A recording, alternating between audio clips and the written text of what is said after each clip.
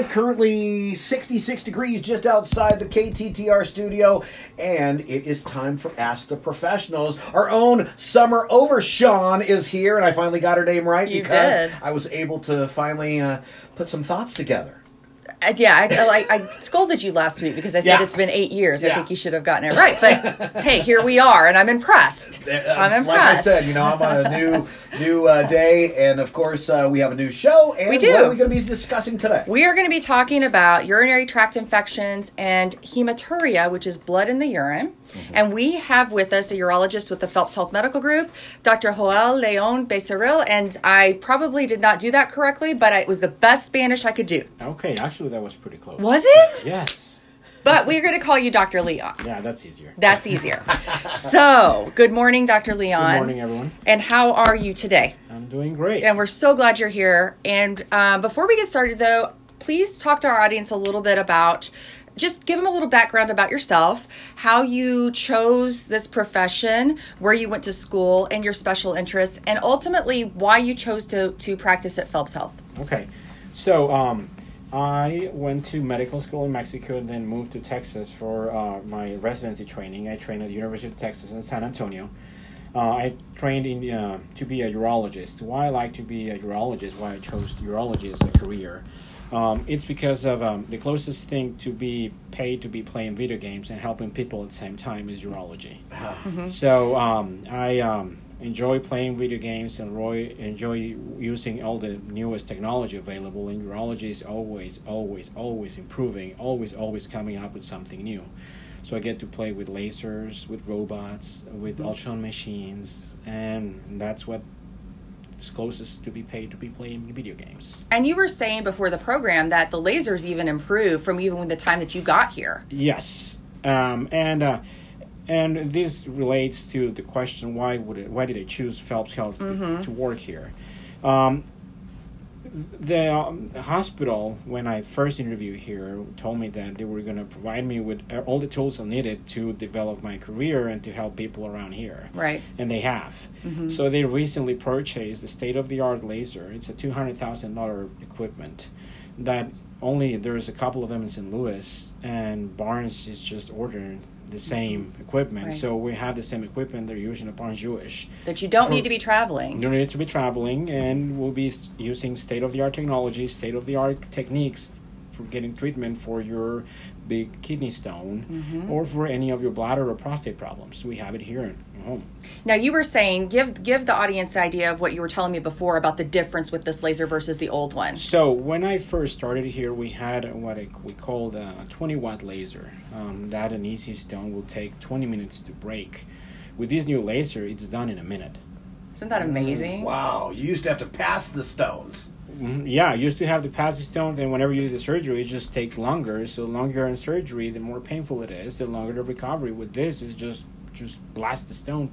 Wow.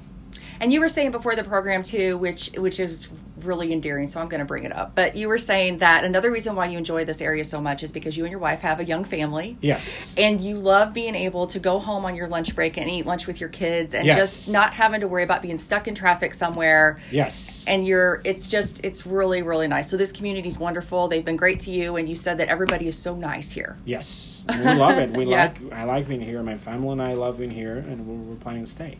And we're glad you are. So again, we're talking to Dr. Leon today, who is a urologist with the Phelps Health Medical Group, about urinary tract infections and hematuria, which is essentially blood in the urine. Dr. Leon, you are accepting new patients, so if you're listening today and you're hearing something you like, give us a call at 364-9000 or visit phelpshealth.org to learn more about Dr. Leon and his practice. So let's get into the program. What is a urinary tract infection? Because that is something that you hear a lot about, but there's so many different symptoms. So what is it essentially? So a urinary tract infection means that there is bacteria in the urinary tract and it's giving you symptoms. Mm-hmm. Okay? We have to make a really specific difference between a urinary tract infection and what is called asymptomatic bacteriuria. Having bacteria in your urine, if you have no symptoms, doesn't equal to an infection. An infection, you need to have bacteria in your urine and you need to have symptoms. So what symptoms people get when they have a UTI? So they have frequent urination, urgent urination, which means that you cannot hold your urine. You need to really need to go. You have a painful urination. You may see blood in your urine. You may have some kidney pain, which will be a flank pain. And you may have fevers, chills, and sometimes incontinence. Okay? Do all people that have those symptoms have a UTI? Sometimes they do, sometimes they don't. That's why it's important for you to look for medical attention when you have those symptoms. Sometimes people believe they have a UTI. The only thing they have is a condition called overactive bladder. And there's people that I've seen that keep getting antibiotics. And nothing's helping it. Nothing's helping it. And you just end up having urinary incontinence that can be treated with different strategy that doesn't involve an antibiotic that can give you a serious side effect, or it can give you a secondary infection like and cause diarrhea. Okay. Wow. So urinary tract infections can be, they're obviously not fun. They're painful. I mean, I've had a couple. They're not fun. Most people I know have had some in their lifetime. But when does it get serious? Because then I've heard about kidney infections, how it can move up into the kidney. So why should people be diligent if they notice a change in the way they're going to using the restroom, like that they should go and probably talk to somebody, because you don't want it to turn into something worse? Yes. So people who are at higher risk for having a complicated urinary tract infection are people who are elderly, people who are diabetic and have not good control of their blood glucose, or people who are on any sort of chemotherapy or immune therapy that weakens their immune system. Those patients are at higher risk for having a complicated urinary tract infection. Also, people who have any sort of specific anatomic anomalies, that you were born like that and they have this problem. So those are the people who should be really paying attention to these infections. Why it's important? Kidneys get about 20% of each heartbeat. If the kidney gets infected, that means that the kidney is touching 20% of all the bloodstream every time the heart beats, and that blood can get infected and could be really serious. And that could lead to blood, like the septic. Sepsis, ICU, and all that stuff. Yeah. So be diligent about that if you're having some problems. But what are the causes then of urinary tract infections? So it all depends. So there are people that have acute episodes that they just most of the times randomly happen, and some other people that have recurrent infections, which are defined of having more than 3 to 6 infections in the last 6 months.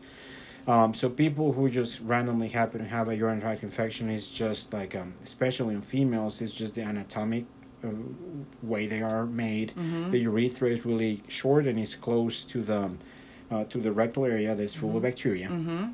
And people who have had these recurrent urinary tract infections tend to be people that don't drink enough water, people that sometimes have these infections associated with sexual intercourse, or there are people that they just hold their urine too much and they don't like to go pee, or people that they don't take care of their diabetes or any other conditions that weaken the immune system.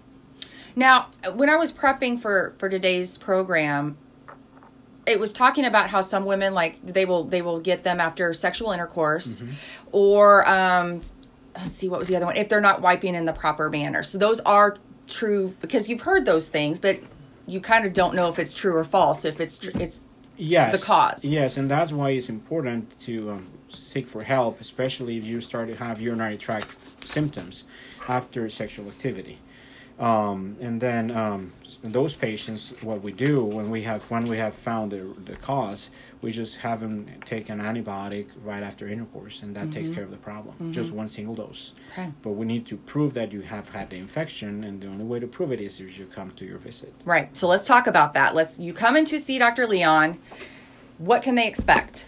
So it will be my nurse will check you in, will check your vital signs. We will make sure that you're emptying your bladder.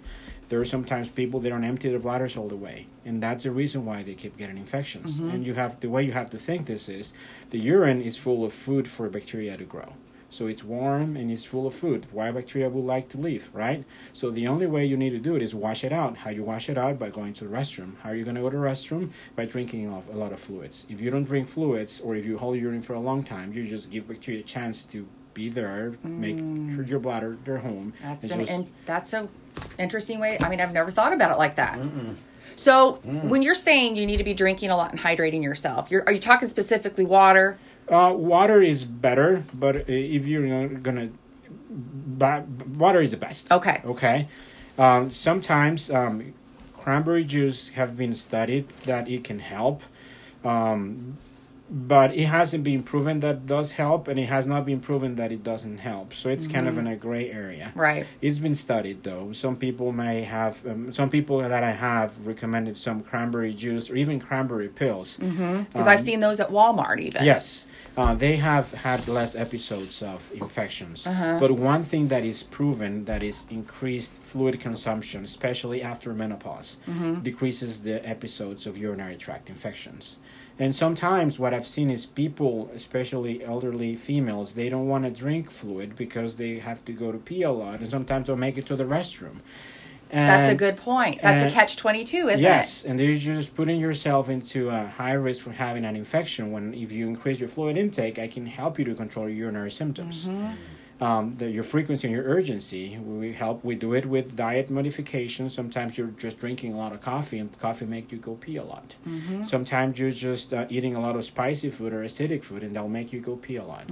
Or sometimes that's the way your bladder is right now, and there are pills, even Botox injections into the bladder, which is now approved for treatment of incontinence. Let's talk about that, because that was something new I learned before the program too, because I'm hearing more and more about Botox used for medical purposes, because we tend to think of it just for cosmetic, right? But it's being used for so many things. It's like migraines, I've heard, TMJ pain, spasticity, which is what you're talking about with the bladder. Yes. So can you expand on that? So there are two types of urinary incontinence, mainly. There are other types, but the most common ones is the one that happens when people cough or sneeze. That's usually associated with having a female that had a lot of vaginal deliveries, and everything gets loose down there, and they cannot control it anymore. Botox doesn't work for that. It's here in Rolla, after practicing for almost 2 years, I've seen that the most common incontinence that we have around here, it's called urge incontinence. Is people that are just all of a sudden get the urge to go pee, and they just cannot make it to the restroom. So, and that's managed completely different with the other one. The other one, it's a sling procedure when you cough or sneeze. In this one, you just need to change your diet, take some medication to make your bladder not to squeeze that much. And if the medications don't work, we can inject Botox.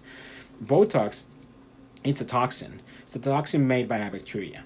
So this bacteria paralyzes the muscle. When everybody had a botulism, they just became completely paralyzed. So someone thought of idea of just isolating this toxin and make it available as an injection, so you can inject locally and partially paralyze something that's working too much. Wow. It's amazing. If your bladder is overactive, is working too much, which is just injecting half of your bladder some Botox, and your bladder will not be working that much, and you'll be dry. Because that's what people are aiming for, being dry. Right. Well, of course. How much of an inconvenience would that be that you're worried about? It would limit your wanting to go do things, because you'd be afraid something might happen or you might have an accident. How long do the results last when somebody has the Botox in the bladder? Botox is great because it works right away. There are people that they don't have good results, or the Botox works too well, the bladder doesn't squeeze at all. So Botox is good because it works right away, and if it works too much, it wears off. So Botox needs to be re-injected every 6 to 9 months. Okay? That's how long the results last, and it just could be doing. And patients are really, really happy. I started doing this in this area about 6 to 9 months ago. And my understanding is you're the only one in the area that does this. Yes, I'm the only one in the area that has been doing this. If you want to have it done before, you had to travel to Springfield or St. Louis or Columbia. Yeah. So we have this right here in our own urology clinic at Phelps Health. It's amazing. Yes. So let's go back to a patient shows up at your office, and we're still working through how do you get them from when they get in your office to knowing what the problem is, if they have a UTI, and what the next steps are. So they do a workup, you said? Yeah, we do a workup. We make sure we do a bladder ultrasound to make sure the bladder is empty. We will obtain a urine sample. The urine sample will be studied to see if there's any presence of bacteria, and the urine will be sent for culture. What I do is, if I don't have any, sometimes patients don't get urine cultures, they just get urine analysis. If they don't have any urine culture, I just make sure that every single time they have what is suspected UTI, they call my office, they let us know, and they come to my office to deliver a urine sample, so we can make sure the urine has been sent for culture to be actually know that we're dealing with a UTI and not with something else. Right. Sometimes people do have a lot of UTIs, and we end up having to do a workup, which will include obtaining a special CT scan. You're looking for a kidney stone. Kidney stone can be a source of infection, especially if it's chronically infected. And we do also a cystoscopy, putting a camera in the bladder, looking for anything else that could be abnormal, that would be predisposing the patient to keep having UTIs that can be surgically fixed. And if surgically fixed, the problem is solved. It's amazing. So what kind of treatment can you expect then? Say the culture comes back and they are positive for a UTI, then what? So usually, if it's a simple UTI, it's a 3-day antibody course for acute episodes. Whenever someone has recurrent UTIs, we have different alternatives. We can have the option of treat them as they come. We can have something called self-start therapy. Patients already know they have UTIs, already know which bacteria are giving them the UTI, so I give them a 90-pill prescription for the bacteria that knows has been able to treat the prior episodes, and whenever they feel they have a UTI, they just start taking the medication for 3 days. If their symptoms don't improve, they have to come to my office so we can get another urine sample and evaluate to see what the problem is. There's another thing called the chronic suppressive antibiotic therapy, where the patient take an antibiotic for 3 months, and then we switch to a different antibiotic for another 3 months, and then we'll start over again. All these recommendations are based on the American Urological Association guidelines that they were just published for urinary tract infections a couple of months ago. Yeah. So you follow the guidelines. You're keeping up on education. You're always doing what's best and the best practice available. Yeah, I've learned a lot today, haven't you, Al? I mean, we're not even through yet, but I've already learned a lot. I'm fascinated by how much I've learned. I know. I can't believe how... Something so simple, you think you understand it, and I apparently didn't. Yeah, well, I mean, it's strange the fact that you could drink too much water or not enough water and have the same symptom, which would probably throw many people off that tried to self-diagnose themselves. Yes, and even doctors, because they keep giving antibiotics. Antibiotics, it is not an infection, it's something else. And even sometimes people that have a lot of frequency and urgency, they just don't have an infection, have an overactive bladder. They can have a hidden tumor that will be irritating the bladder. So that's why it's important to, if you have the symptoms, to seek for medical attention. That's a perfect segue, because we were going into the hematuria, which is blood in the urine. Yes. So let's talk about that. Okay. So if you see blood in your urine, you need to be calling your doc. Yes. It's not normal to have blood in your urine. Okay. So there are 2 types of blood in urine. The one that you see and the one that you don't see. The one that you don't see, it's called microscopic hematuria. And the one you do see, it's called macroscopic hematuria, which is gross blood in urine. Both of them, they're not normal, okay? First, we need to make sure that you don't have an infection. If we know that you don't have an infection, we proceed with what is called a hematuria workup. This workup is recommended by the American Urological Association, and it consists of a CT scan of the abdomen and pelvis, looking at every single organ that is touched by urine. Okay, so the kidney makes urine, so you have to make sure you don't have a kidney stone. You need to make sure you don't have a kidney tumor. And then you go down to the ureter, which is the tube that drains the urine down to the bladder. You need to make sure that you don't have a stone in the ureter. You need to make sure you don't have a tumor in the ureter. And then you go down to the bladder. The bladder, it's poorly visualized by a CT scan. You need to have something huge in your bladder to be evident on a CT scan, but you can have a small lesion in your bladder that can make you bleed. So this is complemented by a cystoscopy, which is done in the office. And you're looking again for bladder tumors or bladder stones. Okay. So whenever you have blood in your urine, and if you see the blood, there are like 20-25% chance that you're going to find something in the workup. When you don't see the blood, when it's microscopic, there's like a between 5 to 8% chance of finding something. And when you do find something, it really makes a difference. Well, and it's interesting too, because I think so many females especially would just write that off to have to be in something with their monthly period. How would they be able to tell?